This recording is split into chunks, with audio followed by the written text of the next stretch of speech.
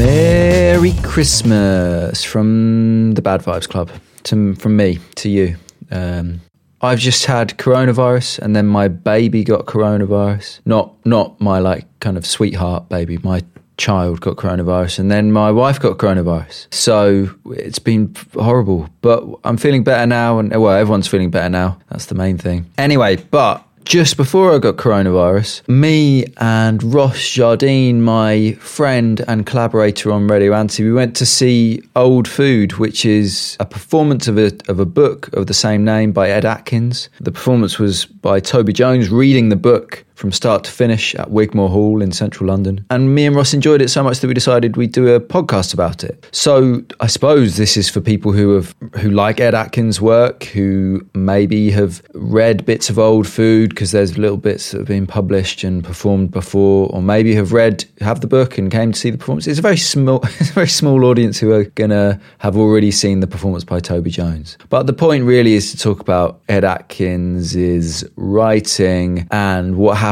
when writing is performed, what the difference is between writing and performance. So we talk obviously about that performance. We also talk about a book called Looking at the Overlooked, 4 essays on still life painting by Norman Bryson, which Ross mentions in relation to this interesting thing about Greek still life in which food is kind of nourishing without having to be worked for, without having to be harvested or kind of acquired anyway. It just kind of appears, this idea of nourishment coming from nowhere, which I thought was interesting. So I ended up talking about Sam Keogh's exhibition at CCA and The Land of Cocaine, the painting by Bruegel the Elder. What else do we talk about? Let me have a look at my notes here. Oh, we also talk about the Hungarian English novelist called David Soloy and his appreciation of the kind of quotidian aspects of lower middle class grinding mediocrity. And then we end up talking about Matthew Barney and his long films, particularly River of Fundament and his latest one, which is called Read Out. And then I start going off about performance and Rosalie Goldberg's histories of performance, particularly her book, which was originally called Performance from 1909 to the Present. And then for the second edition, they changed it from Futurism to the Present. Kind of primal or fundamental history of performance. And then finally, we end up talking a little bit about Paul McCarthy, the American performance artist. But mostly Ed Atkins, Old Food. It's a good book. You could buy it from Fitzcarraldo Editions. And the idea with the Toby Jones performance is that they'll try and do it every year at Christmas as a kind of, Christmas festive tradition, which seems nice. All the money from the tickets went to charity. That seemed kind of Victorian. Anyway, that's enough from me. All right, enjoy the conversation and I'll see you at the end. All right, let's talk about Ed Atkins then. All right. Old Food. Eddie. So do you want to describe what Old Food was? Well, is, and what we saw and then what it is also. All right. So I've got the book. So. Oh, you got the book as well? Yeah, I did buy the book because I wanted to read it in quite a specific way. We were talking about, after the performance, I was talking about the still lives in it. So I thought I would kind of look for those in the book. So Old Food, what is a poem, I would say. I didn't realise that at the performance quite so much. I thought it was a kind of a long piece of writing, but when you actually read the book, it's very much structured like a poem. We went to see a performance of it, a reading by Toby Jones. The famous Toby Jones. The famous actor. Where he read the book cover to cover in about 2 hours at Wigmore Hall. Nice setting, wasn't it? It was a very nice setting, yeah. And it was very durational, I think.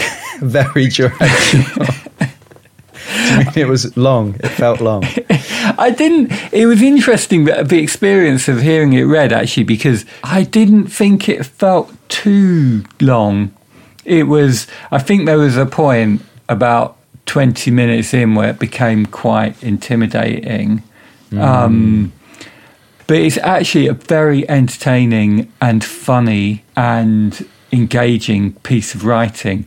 And for something that's so destructive in terms of writing form, it's very easy to grasp onto aspects of it to make it very interesting to hear read. I think the duration, or it's interesting to see Toby Jones after reading it, because he visibly looked quite exhausted after the performance, and it's absolutely not surprising. I saw some review, because this is the second time they've done it, and they first did it in 2019, and I just noted in some of the reviews they mention, firstly they split it into two parts. There was an interval, and secondly they mention something like only stopping to drink for water, and he didn't. As far as I saw, he didn't even stop to drink water. He did not, no, he didn't. Stop to drink water. Yeah, it was quite when you say very durational, I really agree with that phrasing, in the sense of performance art, of it being like part of this is about the duration. And we are not going to split it into two parts and give you an interval. And he's going to have some water, but he's going to try not to drink it. I'm not sure if that was a direction or just something that Toby Jones kind of vibed after having read it once. But what was weird was the mixture, and what I really enjoyed was the mixture of British, I'm going to just say all these words, the key words, like lovey, acted, like character actor, musical, pantomime, actory stuff. Like he really acted it. Like when you look at the text, a lot of the stuff that got laughs is funny in the text, but it was funny in a very like different, much more like theatre-y way when Toby Jones read it out. And then this other thing of like performance art, concrete poetry, endurance, duration, like this other kind of much more hard line, strict performance stuff.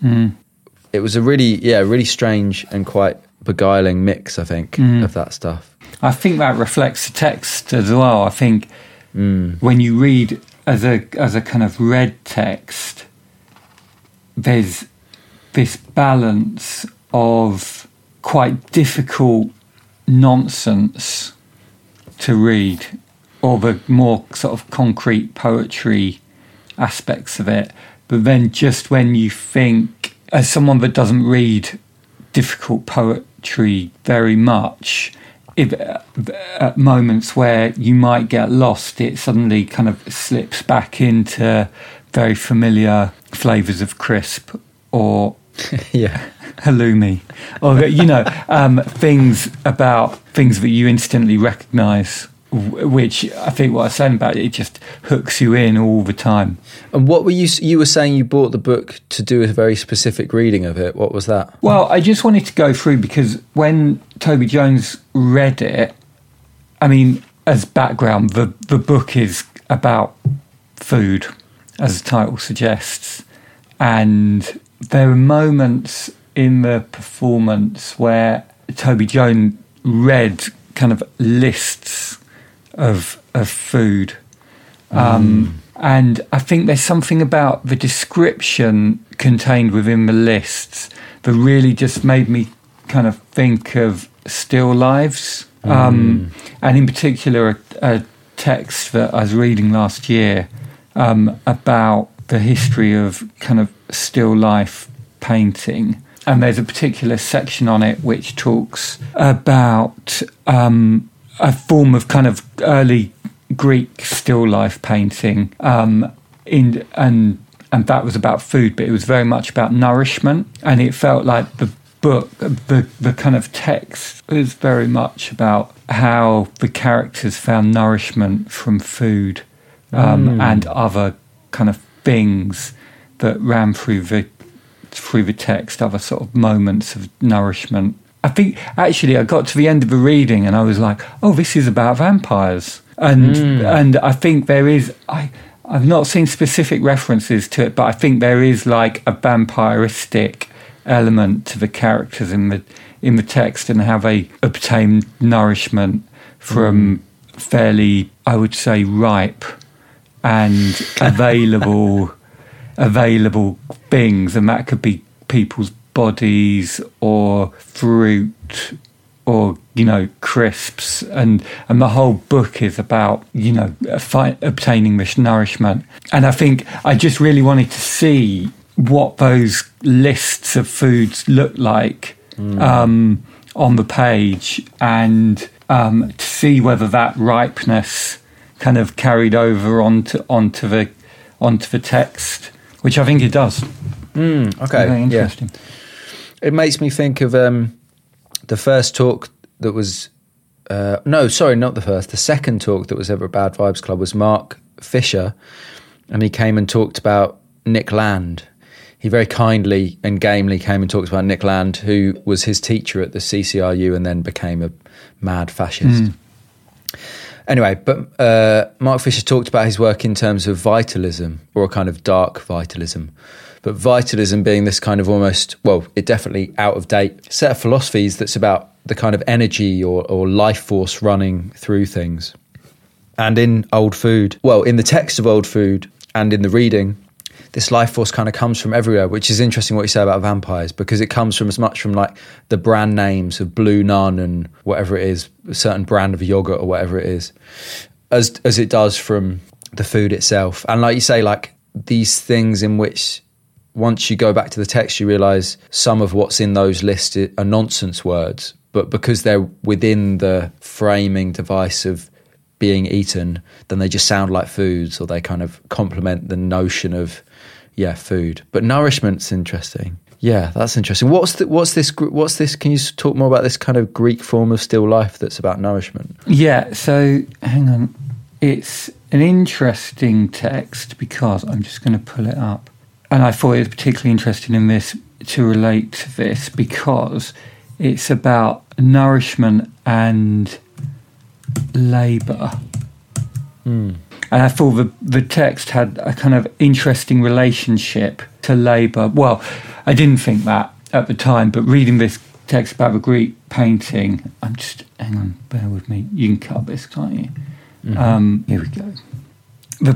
The reference is Philostratus, who it was a Greek writer. So there's no kind of evidence of these Greek still lives, but they've got some writing from a Greek writer called Philostratus, and he's talking about this specific type of still life painting called Xenia. The text that I've been reading kind of takes certain depictions of food as being associated with labour. So it's I'm going to read a little bit. So, in his monumental work, Rebellers in His World, Bakhtin observed that in the oldest system of images, food was related to work. Work triumphed in food. Human labour's encounter with the world and the struggle against it ended in food, in the swallowing of that which had been wrestled from the world. Bakhtin's remark applies directly to the first Xenia that Philostratus describes, but in reverse. What Philostratus first stresses is the complete absence of the dimension of human labour from the system of natural abundance. So the quote from the Philostratus book is, purple figs dripping with juice are heaped on vine leaves, and they are depicted with breaks in the skin, some just cracking open to disgorge their honey, some split apart, they are so ripe. And then, so, end quote. So the figs break open themselves. No effort or implement is needed to reach the goodness within. That goodness is honey, food that not only requires no cooking, but that is unaffected by cooking. It can be heated, yet fire will not transform it into another state. The figs themselves render all preparation redundant. No need even for a dish or plate. The vine leaf is enough to serve them. And I just thought that was really interesting in the old food text because there is very little preparation of food. Everything is available and comes, that nourishment is kind of already there, and they're just kind of eating it. Like it's really funny because the one kind of example of when they do describe some sort of cooking or preparation is the description of the there's a very long description of a barbecue. I was there. And it's it's over a page. It's like a shitty student barbecue almost. Yeah, the barbecue we had was orange and was one of those gas powered ones, but you had to use a long special match. on, or a pin light in one to light it, and it just felt like that really stood out as an exception to the rest of the book, where there are brief moments where they talk about how they prepare food, but quite often it's just there and it nourishes them, and it's already no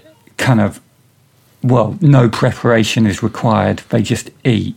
It reminds me, I went to see Sam Keogh's exhibition at Goldsmith CCA, and I think he refers to this painting, The Land of Cocaine by Bruegel the Elder. Do you know that picture? I don't know it, no. It's T.J. Clark wrote about it in the LRB, maybe, or in his book about... No, it's in his book about heaven, depictions of heaven.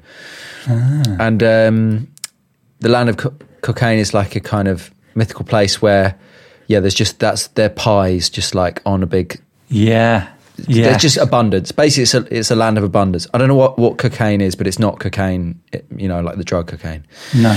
But there's just food everywhere. And these are all... The morality... It's meant to be a morality tale, the painting.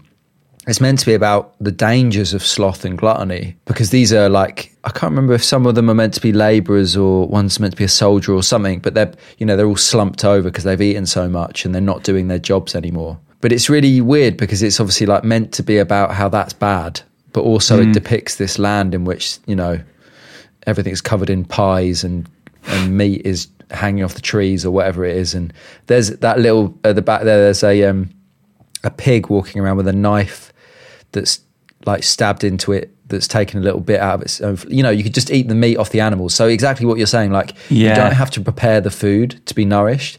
And in fact, the images of people who are already completely nourished, so nourished that they don't want to eat anymore, but they're still surrounded by food. So there's something about labour and abundance and nourishment there as well. But I suppose it's where it's like the notion of too much or something. Like what is too much? Like it never seems to stop, the food in old food. No. It keeps on coming, and they always have this appetite to eat it. But there's some, but then, to parallel with the performance idea, like you have to kind of endure their endless appetite, and they have to endure their endless appetite. And then I suppose we as humans have to endure our endless appetite and decide what to do with it and how to, slake it without becoming greedy or becoming immoral or whatever it is. But I suppose is there like a morality in old food? Because to me, that's where it had this kind of particularly British element of like music hall and like squalid seaside-ness. Cool wet chips, walk down spline and kiss me duck. Like literally like seaside references and stuff. So I don't know, there's something, I don't know, because, this is what I wanted to talk about. Because he's performed elsewhere outside of London. He's performed... Ed Atkins has performed these himself, like bits of this himself, and he dresses in this kind of big black smock dress thing. Like, and it's much more, I mean, he's very good at reading, and he would read in, to use a kind of quick hand word, like in an actory way. He's not reading in like a dull performance-y way. But Toby Jones is like an actor that British people know. And I just imagine like it wouldn't work in Copenhagen to get Toby Jones to come and read your like book, but it kind of works in London, and that's why it's at Christmas as well, or something. That like this idea in the press for the 2021 performance that we saw, it was very much about this idea of establishing it as a Christmas tradition, because all the money goes to charity. So it's like this very complex thing where like you get this like British character actor to read your performance piece that's full of kind of like sometimes like sexy ribald Rabelaisian jokes and sometimes kind of disgusting abject body stuff. It just felt like really like it was aimed at an English sensibility or a British sensibility or something. I think you're right. I think the reference points, it sort of goes back to what is it David Chalet?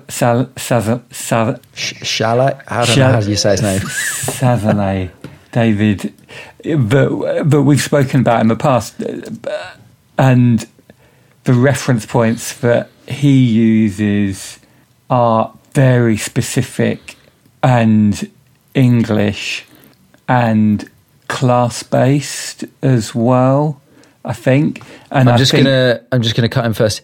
So it's David Soloy, apparently. Soloy? Yeah. That's how you say the name, Soloy. Oh. But it is spelled Szalay. But we love him for his kind of very amazing ability to closely observe English grossness. But apparently he was born in Montreal and he's Hungarian English. That's his national makeup or whatever. So there you go. Anyway, sorry. But he builds these worlds of kind of references of, Pret sandwiches and, similar references of Tesco Metros. Yeah, Young's pubs and like commuter trains and packet sandwiches. Yeah, exactly. And so clever because it's not Weatherspoon's pubs, it's Young's pubs. That's, there's like a depth to that cut. Observation. It's a deep cut. Young's pubs. Yeah. And I think it's a very particular, because it's not just Englishness, is it? It's a very particular Englishness, or a very particular kind of, it's a working Englishness of, it's almost, it's class-based, but it's in the bit of Englishness that isn't really a class anymore something. Yeah. I mean, I'd say David Soloy is definitely, there's a particular classes maybe I think class is right for his work of like just the shitty like lower middle classes, right? The like shitty jobs that mean that you live outside of the city and you have to commute, like a very particular economic range. Whereas I think old food is like there's something nostalgic about it, like knowingly, but yeah, this idea that we all go to the pantomime at Christmas or something, which kind of is and isn't true or something like, but I don't know, or we all watched Monty Python, or we all watched Fawlty Towers or something.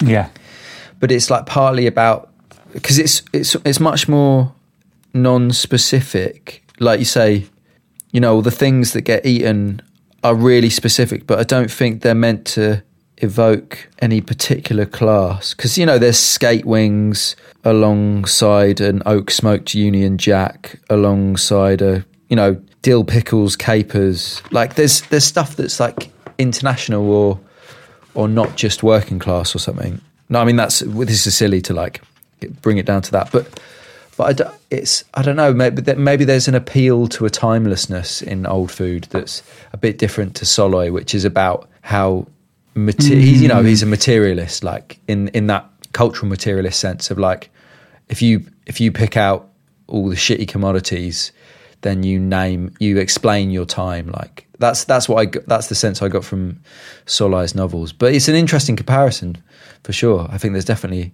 a relationship. What did you think of what was your actual experience of sitting through the whole performance? We just had 2 beers. Oh no, you'd had 1 beer. 1 beer.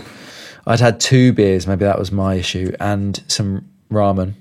And I've now realised I was coming down with COVID. But I was like really enduring the performance in that way that like I was trying to fight to not quite stay awake, but like to not feel really tired. I think I had peaks and troughs.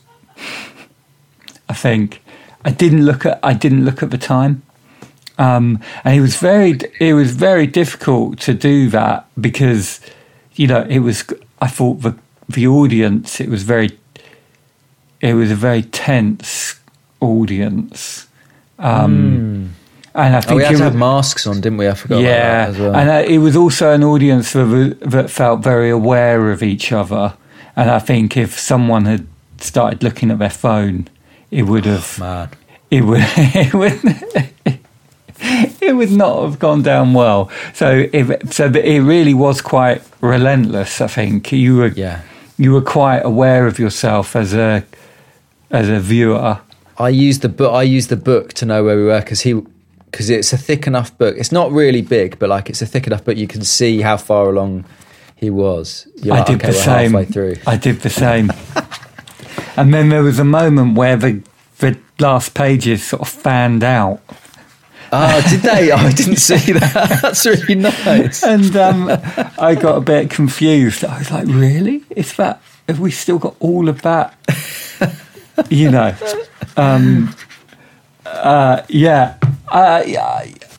I say, I thought the experience was it didn't feel as such an endurance as I thought it might do. Yeah, without the break, I enjoyed it. I think it was. Yeah, I was glad when it finished. He really acted it though. Like that's something that is hard to stress. Or more like I'd like to see Ed Atkins read it because he's a good reader. He's a good performer. But like Toby Jones played it for laughs at certain points, and then also just right at the end, I don't know if he did. He didn't stand up, did he? He did. He did. For the last few lines, he stood up, and that was amazing. It was this sudden cresting of the wave. It was really good. It was very dramatic. What I think I was surprised about was, and why I was so keen to talk about it actually, was the tech. It really stayed with me for quite a few days. When you see something like a film that really affects you or something, and it kind of it lingers with you a little bit. And I really felt that from it. I think for something that is so abstract in form, there's something about how the text builds characters and place really quite strongly, which is really surprising because I didn't feel that at the reading, but there's just something about how it dwelled afterwards. Maybe because I carried on thinking about it because I knew we were going to record this, and I still do find it quite a sort of affecting text. Actually, there's something about that nostalgia and the place. There's a kind of yearning for that rural idyll that it kind of, and abundance that it describes. Like there's something quite fundamental about that, certainly, that dwells within me or something. And I think that's what I was trying to get at with this nostalgic thing, where it's almost like he's describing not a class but a time, and the time was a time when you were either going to drink and eat together with your friends or be beaten up. Like you were all hanging out on an edgelands near an industrial estate having a barbecue, rather than you're in your back garden having a barbecue or something. I don't know. And now you can look back and describe it. You weren't beaten up, or you choose to not tell that story, and you choose instead to talk about the food that you all ate, the crisps and the bread and the various pastes or whatever, Panda Pops. Yeah, it's very particular. There's something about having got the book. As soon as I opened the book, I was like, oh yeah, this is not a book that I would sit and read. I probably will now because I've decided to spend time with this work. But it's like buying that ticket to go and see the performance was like unlocking a kind of enduring affection for the work simply by turning up and sitting there for 2 hours. And now I will remember it or something. Yeah. And I don't know if that's purely in the ticket. It's, purely in the act of deciding to spend time with something, or if it was, I think it's in the work as well. Because I went to see in 2014, maybe I was still just being a twat at that point about art, but I went to see Matthew Barney's, probably was. What was the film? The River of Fundament. It's very long. It's 6 hours long or something. And I left after the first interval. And I remember Lucy Beach was like incomprehending about the fact that I left after the first interval. And that was when I realised that some artists take art seriously, which is like, that's partly my reckoning in the PhD, is realising that I'm allowed to, like, you know, I can enjoy art and I can really spend time with it and not just dismiss it all the time.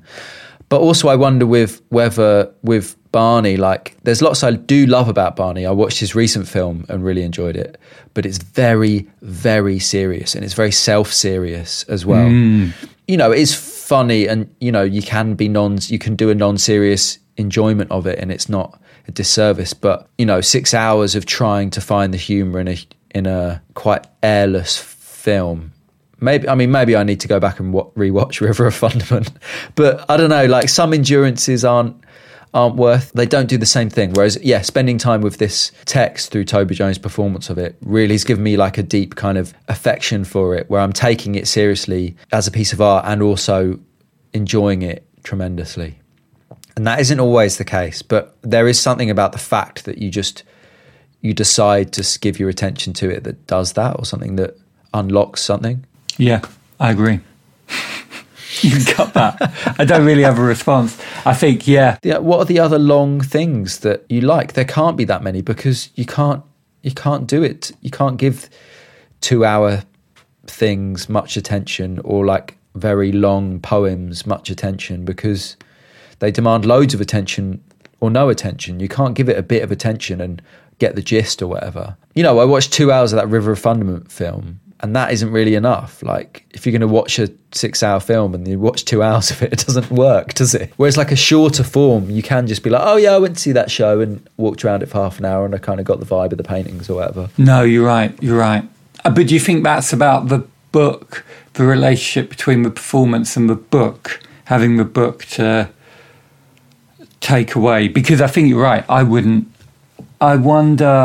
what I wondered about when I was reading the book, whether I would have found it so, or as accessible as I do now, and as readable without the performance. You know, what you've just said, basically. I think the performance provides that access point into the book and makes it more readable. Because I read, you know, I'm a slow reader, and I read half of it last night and really enjoyed it for an hour. But I do wonder whether someone had given it to me, how far I would have got into the book. Maybe, I mean, I do really like books that have these sort of reference points in. So I think, and find it really interesting and satisfying. So maybe it would have done.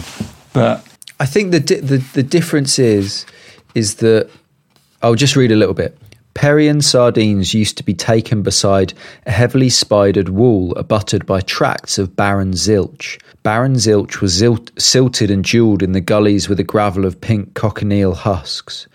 Now, if I read that, I would start to lose attention or focus on it because of the non sequiturs or kind of nonsensical thing. Barren zilch, like, I kind of get it, but it's also like a purposely florid bit of poetic language. But when Toby Jones read it, it kind of put it together as though it were a narrative or a story, or like he did that extra job of like, oh, you know, you could pretend this all made sense for a second, and then it would get you through to the next bit about, you know, something else that's fun to think about. I don't know. That's the only thing I could think. That's the only thing I could. But there is something. I wonder whether there's something that you don't have to give very much to the text, which is very enjoyable. You know, it's like to kind of extend the thought. It is there for you, ready to nourish you, and is very ripe. Like, you don't have to.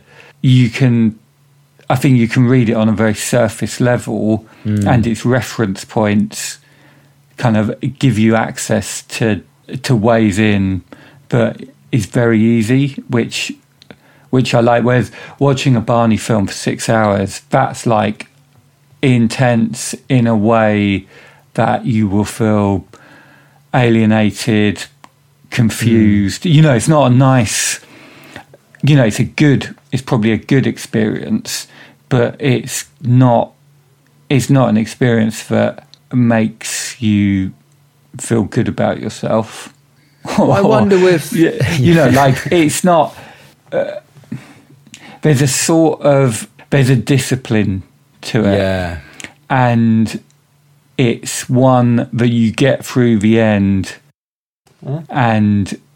Sorry, one sec. Yeah, we are. Sorry. What are you going to say? Hang on. Baby duties. Hello, baby. Look, Ray, but it's Ross. Oh, she's blurred out, isn't she? That's so strange. There she is. There she is. Hello. You all right, darling? She's not great with screens. She's good with mirrors. She can look in a mirror, but she can't. Oh, she's gorgeous, mate. I like her little leopard outfit. So, sorry, what did you say?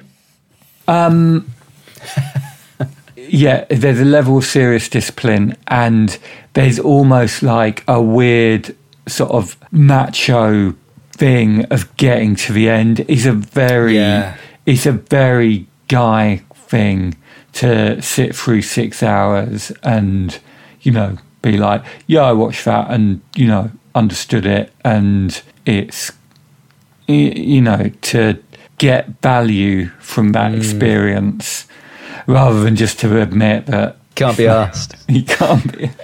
You need the toilet. You'd rather go and get a McDonald's. Yeah, I think I did. That's on my way back. Yeah. See, but I think there's something, but that maybe that's the thing, is that there's something very British about the populist enjoyments that are strewn throughout the book. So this bit, we made beans on buttered toast with a copious strew of grated cheddar on top. Sometimes beans engulfed a hot buttered jacket potato. It's like, that is like pleasurable in like a very base way for like someone who's grown up in Britain eating like shit cafe food or whatever it is. Yeah. School dinners or, and maybe there is class stuff there, but I think lots and lots of people, I mean, it's a cliche of Englishness, baked beans, isn't it? It's not just, Americans laugh at the fact that we eat these weird, gross things.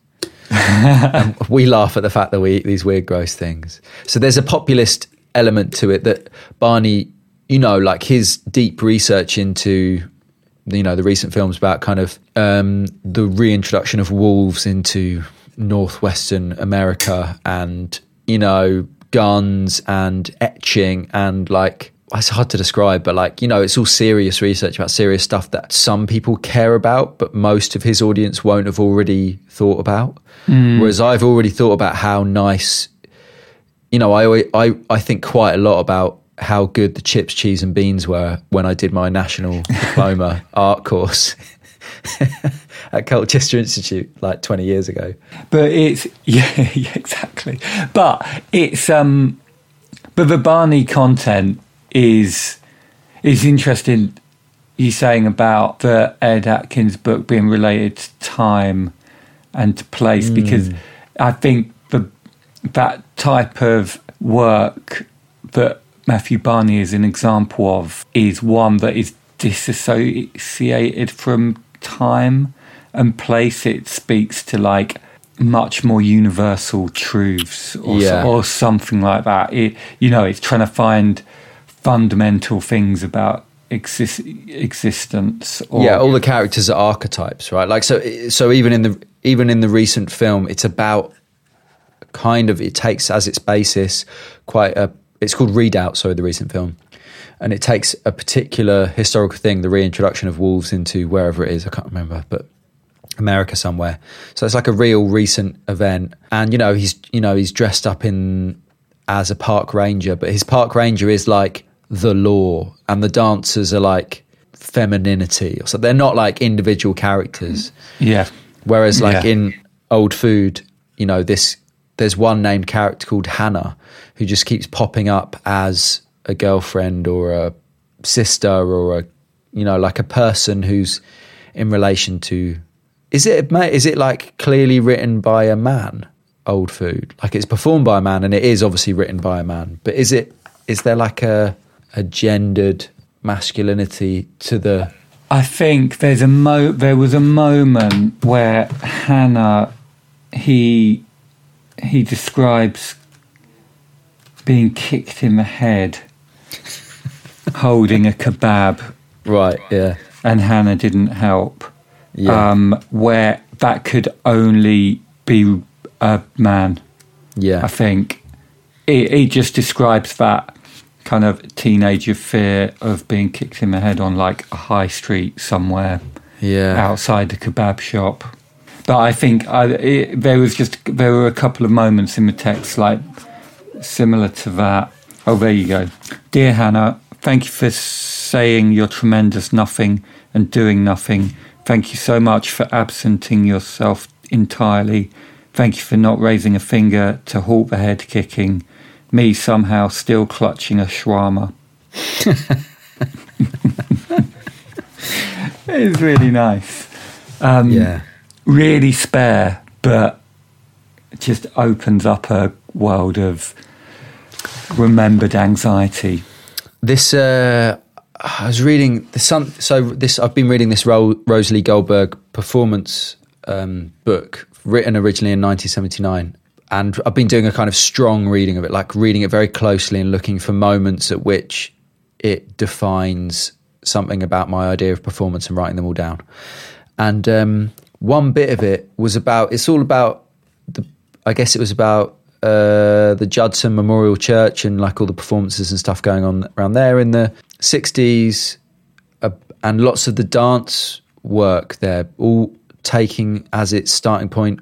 Oh, actually, and also Bauhaus dance stuff as well, taking as its starting point everyday gesture, kind of like banal everyday actions, like whatever, brushing your teeth or walking, or like how they can become dance to. And something really struck me, which was the idea that gesture of those kinds is like a way into abstraction that's different from... It's like an immanent form of abstraction. So instead of like going beyond the human and going to like, I don't know, like, you know, planes of colour or pure forms or lines of being a kind of abstraction. Like noticing that movement when you brush your teeth or something is like, if you just stop thinking about it as brushing your teeth, you've abstracted it. You've kind of turned it into something that could be moved around and reperformed or whatever. Like that really struck me as like, oh yeah, that's why I'm interested in the quotidian and the everyday. And it's not like, obviously there's nostalgia and there's specific referencing, but also you can use it as a form of abstraction. If you list every meal you've ever eaten, or if you think about all the brand names of the foods, you know, like that's a way into abstraction that is, I don't know, like a materialist abstraction or something like that.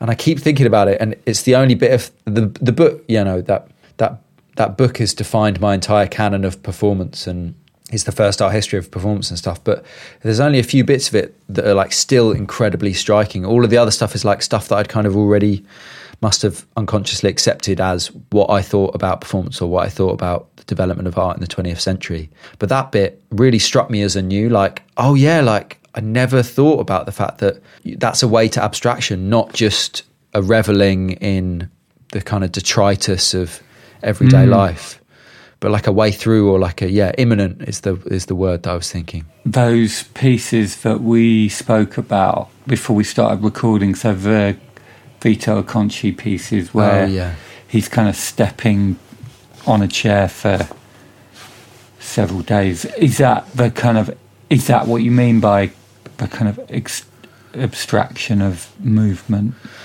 I can't remember what piece particularly struck me in a profound way, but yeah, all of those pieces, I guess that's why they were so exciting to me as a student or whatever, when I must have last looked at that book.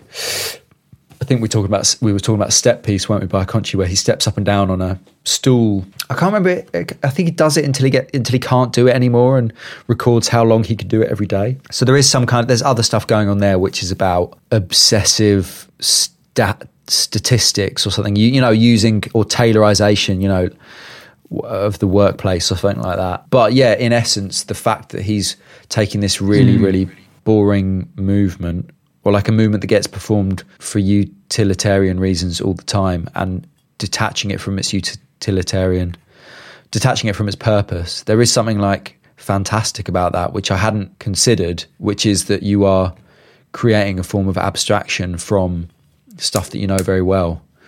So it's a form of abstraction that isn't like, I guess the problem with people like Barney, or maybe like, to use a more obvious example, the problem with people like Barnett Newman or Mark Rothko or something is that they were trying to escape the human or transcend the human with abstraction, whereas perhaps there's a way of making abstract art that is like firmly within the body or something. And I hadn't thought about that before as the reason why lots of people are interested in the gummy materialism of everyday life. I wonder where do you think an artist like Paul McCarthy fits into that, those kind of early video pieces that he did with food?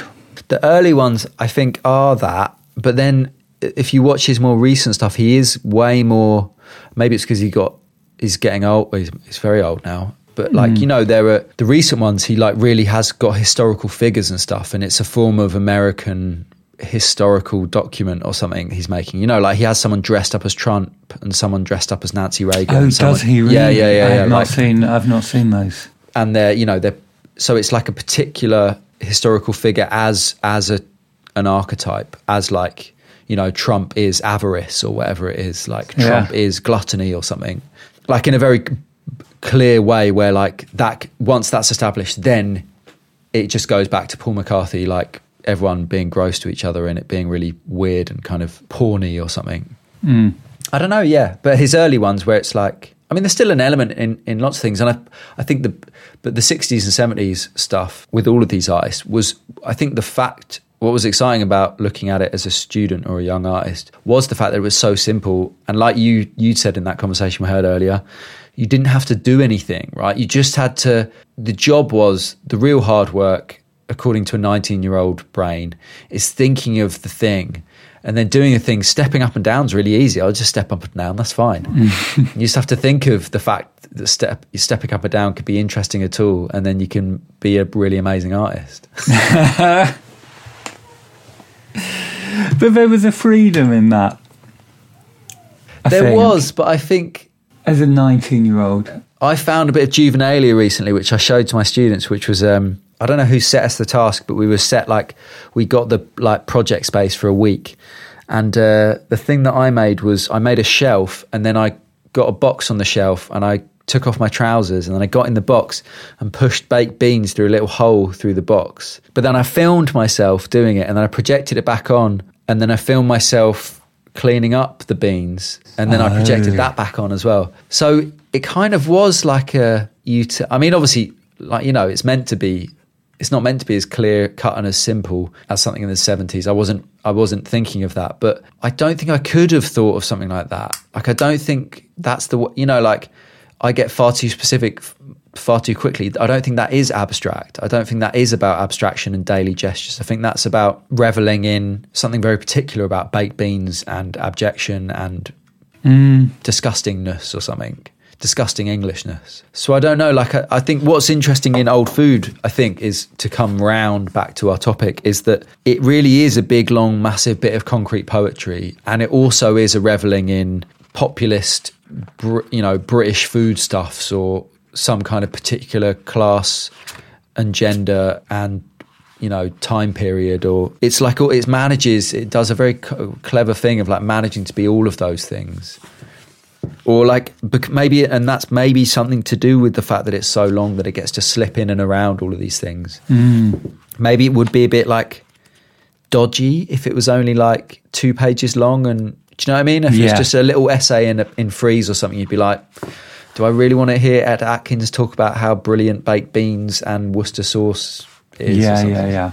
Whereas the fact that he like sustains it becomes this like deep excavation of memory where what can be remembered is actually quite abstract, like in its, you know. One thing that I did want to talk to you about was, do you know how he wrote it or researched it, or do you get a sense of that from the book. Where is Ed Atkins in this? At the back in the acknowledgements, he says this: Old Food started life as an exhibition, blah, blah, blah, consisted of 8 and then 9 videos, some costumes, and a series of enigmatic wall text written by Contemporary Art Writing Daily. This text, Old Food, was written in blurts throughout that period, I suppose, only finally reaching a palpable form in early 2019. I've read chunks of it to audiences, then names the places. And there's also a pretty hysterical recording for Cold Protein of the first part entitled Flat Meat Cake to be listened to on the toilet in McDonald's in Leicester Square. So I suppose it's like he gets opportunities to write and then does so, and over time this theme of food emerged or something. But I don't know. I've seen him read a bit to some students at Kingston for a talk someone put on. So maybe it's just like a pet hobby or something, and maybe some of the text ended up in films and some of it is offcuts or something. But it's not. It's what's interesting, I guess, is that it's not unlike his film texts, but also is not a film and is a book of poetry. So like, yeah, I guess that's what drew us to talking about it anyways, because it's not just like talking about a film. Like, you get to look at the text and you get to think about a person performing it rather than a CGI avatar. And because it reads like because it doesn't feel like a script either. It feels like he's shifted into writing a poem like fully. It's not a sort of halfway house between a script for a film or something. It's very much. That's what's so nice about it. Just, it was like definitely a man reading a book for 2 hours. It was.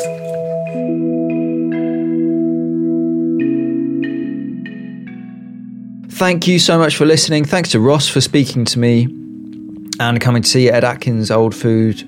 Thanks to coronavirus for ruining the next few weeks after that performance. And thanks to, modern healthcare for giving me the vaccine, which meant that I wasn't very ill. All right. Enjoy whatever you're doing till the end of the year, and I'll see you next year.